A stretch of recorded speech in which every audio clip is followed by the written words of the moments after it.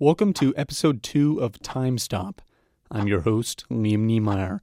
In this series of episodes, we explore 2 stories surrounding dates in history.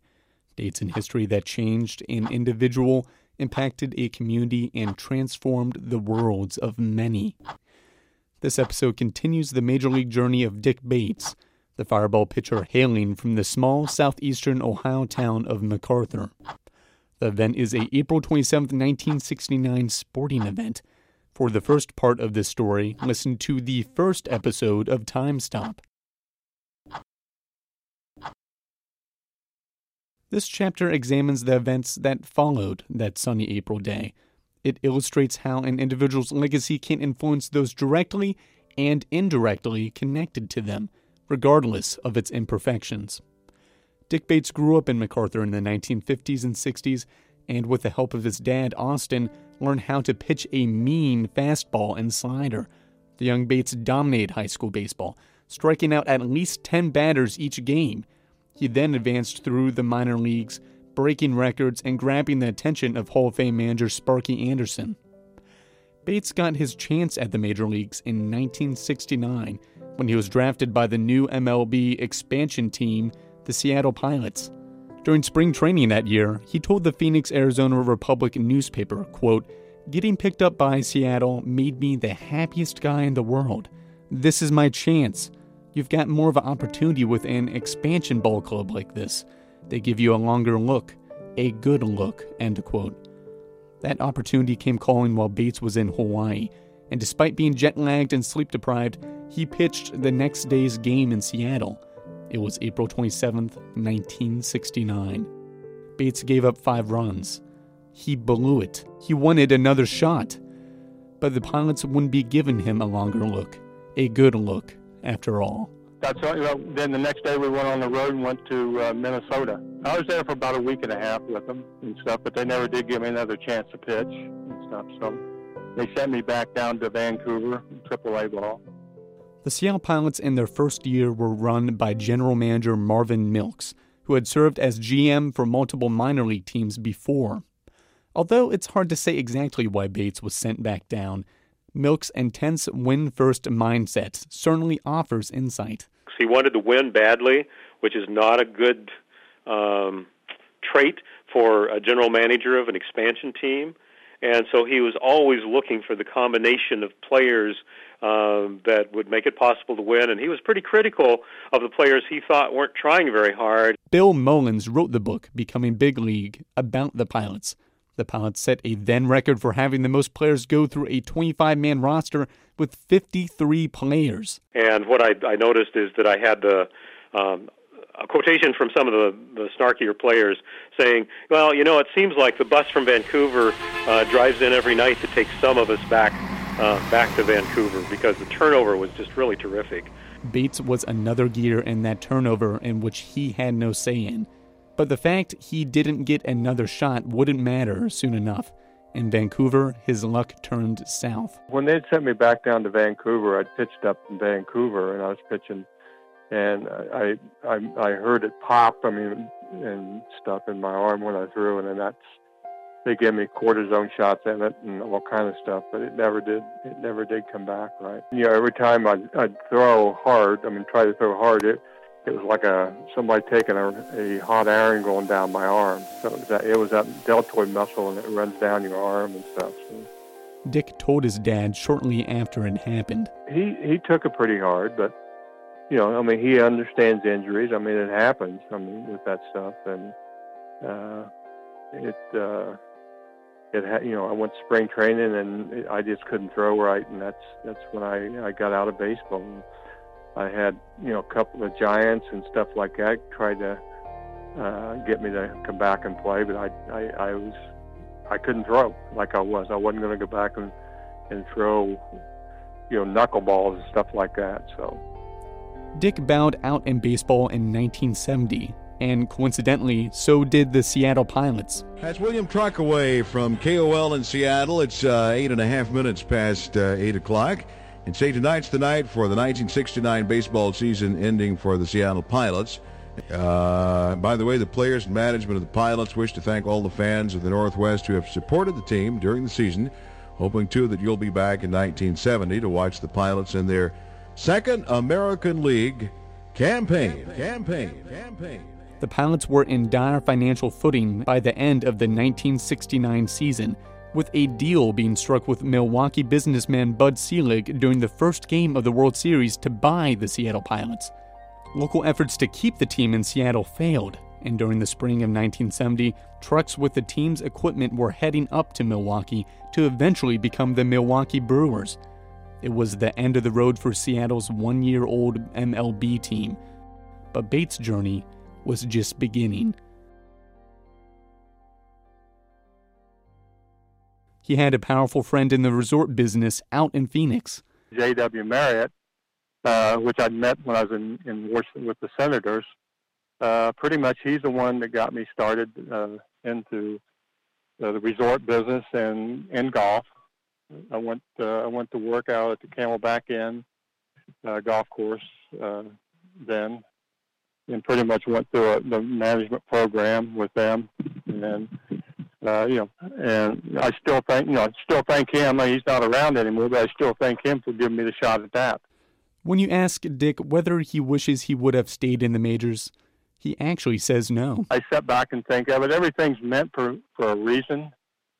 And the reason, I probably, if I would have stayed in baseball and pitched more, I probably wouldn't be where I'm at now. If I hadn't come here and when I did, and what would I be doing now? Would I be doing the same thing? Who knows? Everything falls into order as you go along. By me working for Marriott and meeting the right person, and that's what life's about is meeting people. And it's my old saying is it's not what you know, it's who you know. A lot of it is. If I changed everything I've done. Meeting my wife, and we've been married for 45 years, and everything I got right now is I'm happy. Austin Bates passed away in 1984, Zella in 1991. Dick's brother, Daniel, passed away 2 years ago. They're all buried in Elk Cemetery on the north side of McArthur. Whenever Dick reminisces about baseball, Austin comes to mind. I think about him all the time still. I think about him a lot, my dad. So, he was from the Little League all the way up to even through some of the pro ball and stuff like that. He was always there for me and stuff. So, and like I said, he used to catch me all the way through high school. And he's the one, as you get older, like in a senior and stuff like that, you kind of want to do other stuff, but he kept me in line, and we'd throw about every day. Dick still gets assorted envelopes and packages of fan mail each month from people across the country, especially Seattle, who remember him. They keep sending stuff, and I sign everything they send me. Because my wife's mother, she was a great baseball fan, and I used to get slacked on signing the things and sending them back. And she used to jump on me. It's baseball cards, baseballs. I got some the other day that had the team picture on it. Had the picture of the stadium on it, and I get all kinds of different stuff. But he never got anything from McArthur until one day. I'd got a letter, it was probably maybe 3 or 4 years ago, from this guy in McArthur. His name was Rob Timms, Timms.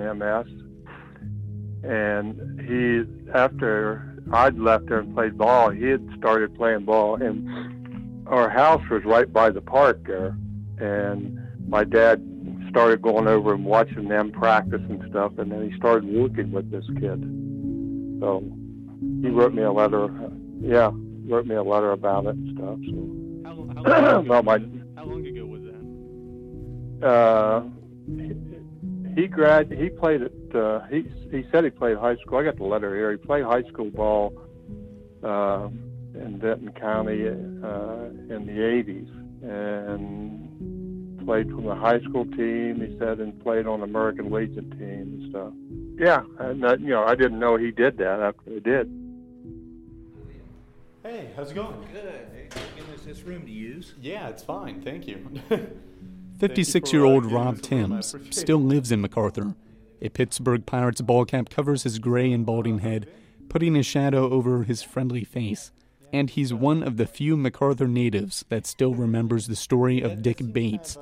Like Dick said, he played baseball for Vincent County High School in the 1980s, but the team was nowhere as good as they were during Bates' time. Most seasons, they would only win one game. A lot of the baseball coaches at that time were basketball. I told you how big basketball was here. Well, they were basketball coaches who coached baseball in the summer to make sure their basketball players had something to do in the summer to keep them busy. And that might not be popular if people would hear me say that, but I'm sorry, it's the truth. Tim's father worked with Austin at the local powder plant, so Tim's knew about how Austin coached Dick to baseball fame.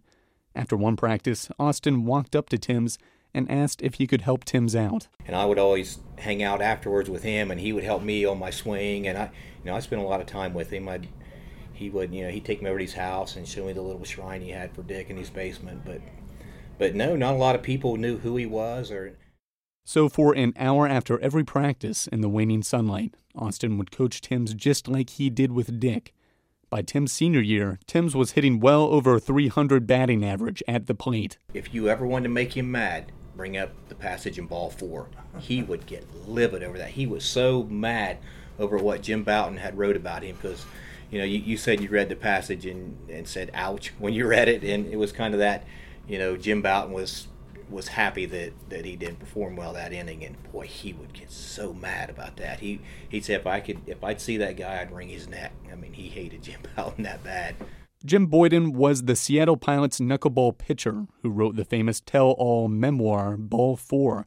On page 47, Boyden writes, quote, "Dick Bates was sent back down for Darrell Brandon. I'm not sure of what they think they're doing, but I guess front offices are more interested in players who are far than those who are near. They were more interested in Bates than Brandon and Bowden, but only until they saw Bates up close." And Tim's appreciation for Dick's story went beyond high school. He even had custom baseball cards made of Dick for 1969 because companies like Topps never made one. And when he sent his letter and never heard a response, he put it to the back of his mind. Usually when people write to baseball players, they're writing to request this or that or get a signature or whatever. And I don't think I did that in a letter. I think I just wanted to make contact and wasn't really asking for anything. So it was a sincere letter.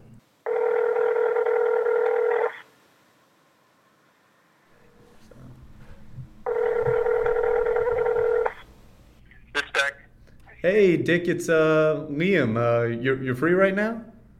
Yeah. Yeah. I just wanted to introduce you to Rob Timms here. He's sitting at the table with me. He's the guy who wrote you the letter. So. Yeah. How you doing, Rob?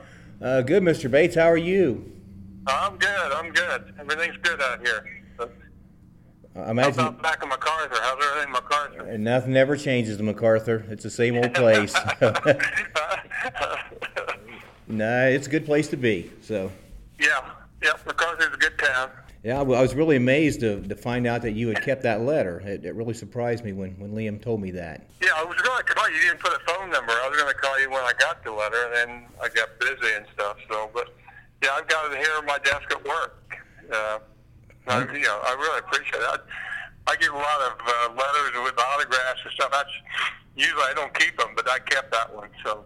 Well, that's appreciated. I thought a lot of your dad. He spent a lot of time helping me when I played baseball after practice, and told me stories, and I really appreciated him.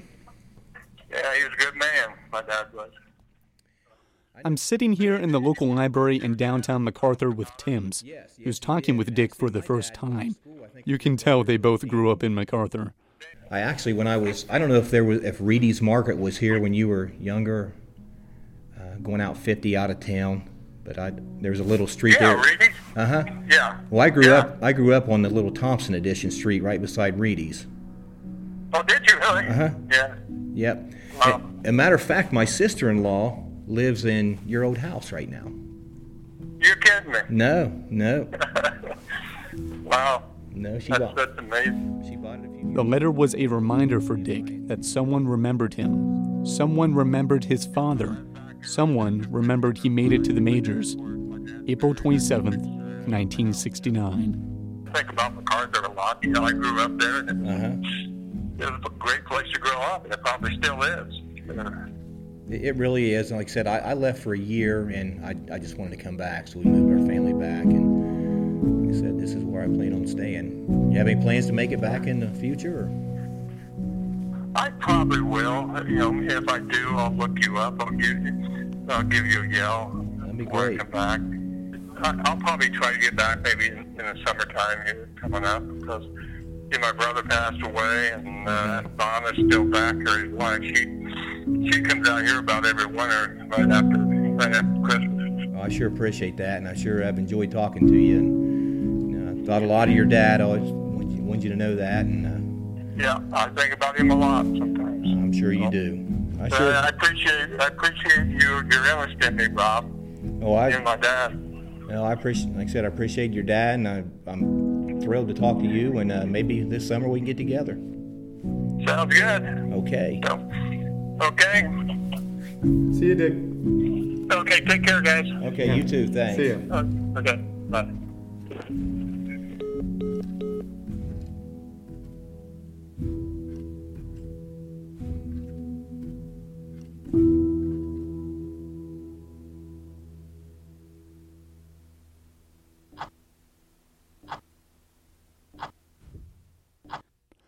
Time Stop is reported, produced, and hosted by myself, Liam Niemeyer. Advising from Dr. Elizabeth Hendrickson. If you liked this episode and the rest of the series, give us a rating on the Apple Podcast app and wherever you get your podcast.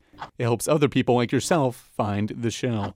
For exclusive pictures of Dick Bates' career and more extra content, go to timestoppod.com. And thanks for listening.